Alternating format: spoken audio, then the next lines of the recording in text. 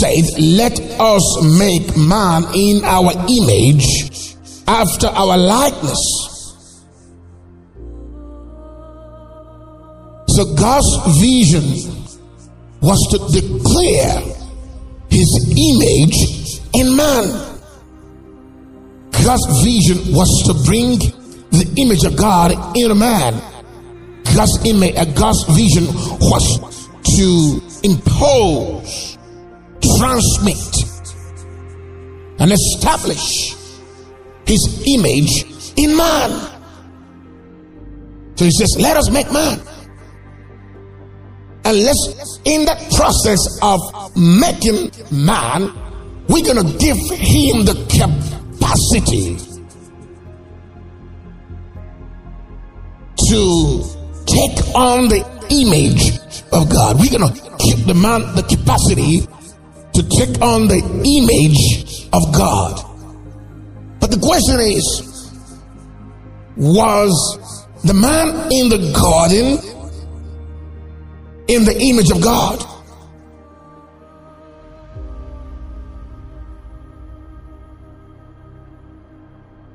If I'm to answer that question, it's simply no. The reason I took that position is because it is impossible to corrupt God's image. If man had received the image of God that he intended,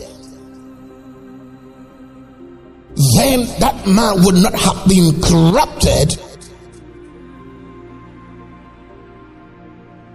with sin.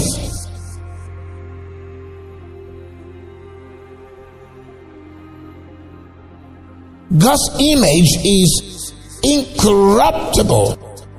God's image is undefiled. God's image is exclusively his. So God's attributes are immutable. God's attributes are absolute. So if God wills his nature and his image into anybody, it means that that person has stepped up to God's capacity of existence. So when God says, let us make man in our image, he was simply saying, let's make a creature that will take on our incorruptible, immortal, and eternal nature that would not be in any way killed, destroyed, or alienated from his plans, from his nature. And of course, one of the major principles to achieving this thing would be that Jesus would take on the image of God. Jesus would become the gatekeeper, the custodian, the way. God would have to achieve man stepping up to his image through the person of Christ. Now, without Jesus Christ, nobody can receive the image of God. Jesus is the express image of God. So there's no other way we can become or take on the image of God without seeing Jesus. You can't not become Christ if you have not beheld him as he is.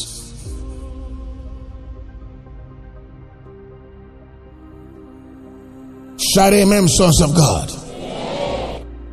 In fact, the second person of the Godhead was revealed unto us for one purpose, that we might through him can gain his image, can become the image of God. Nobody receives God's image without beholding the express image of God in the person of Jesus Christ. So Jesus is the revelation, the custodian, the personality, the one who is the personified custodian of all of God's things. He is not just the only express image of the Father. He's also one who upholds all things with the word of his power. And he was appointed heir over all things. So by him all things were made. So whatever that is created, visible, invisible, tangible, intangible, spiritual or material, whatever it is, Jesus is the Lord of it all. He's the Lord of creation.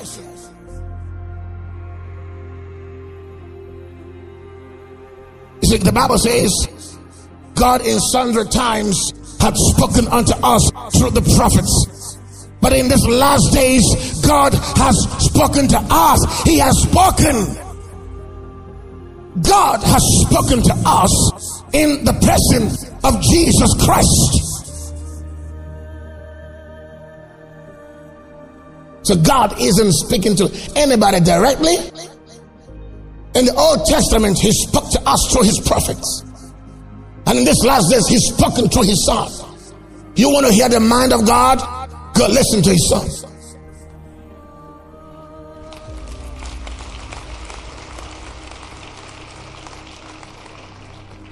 Do you want to see Jesus? Then come into alignment with the words of the Father through Jesus. All of God's words, all of God's intentions, all of God's plans and will has been established and spoken in eternity through Christ and in Christ. But they are kept secrets, hidden in the realms of mysteries. So in that dimension called mystery, you can see the deep things of God locked up there. So when a man travels through the dimension of revelation, he goes into the storage of the spoken words of God through Christ to assess and comprehend the words and the hidden mysteries of God. At what point does a man qualify to assess the revelations of God? When a man transacts with God's word, and that man or woman is found in the love of God. This man or woman has fallen in love with God, and he has passed the test of God's love. That man will be qualified by Jesus through his manifestation to transport and elevate that man into the mysteries of God. So there's still more to get. There is still more to achieve in Christ beyond salvation. Don't you ever limit the gospel to salvation.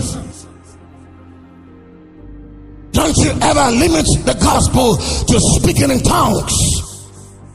Don't you ever limit the gospel to the coming of the Lord Jesus.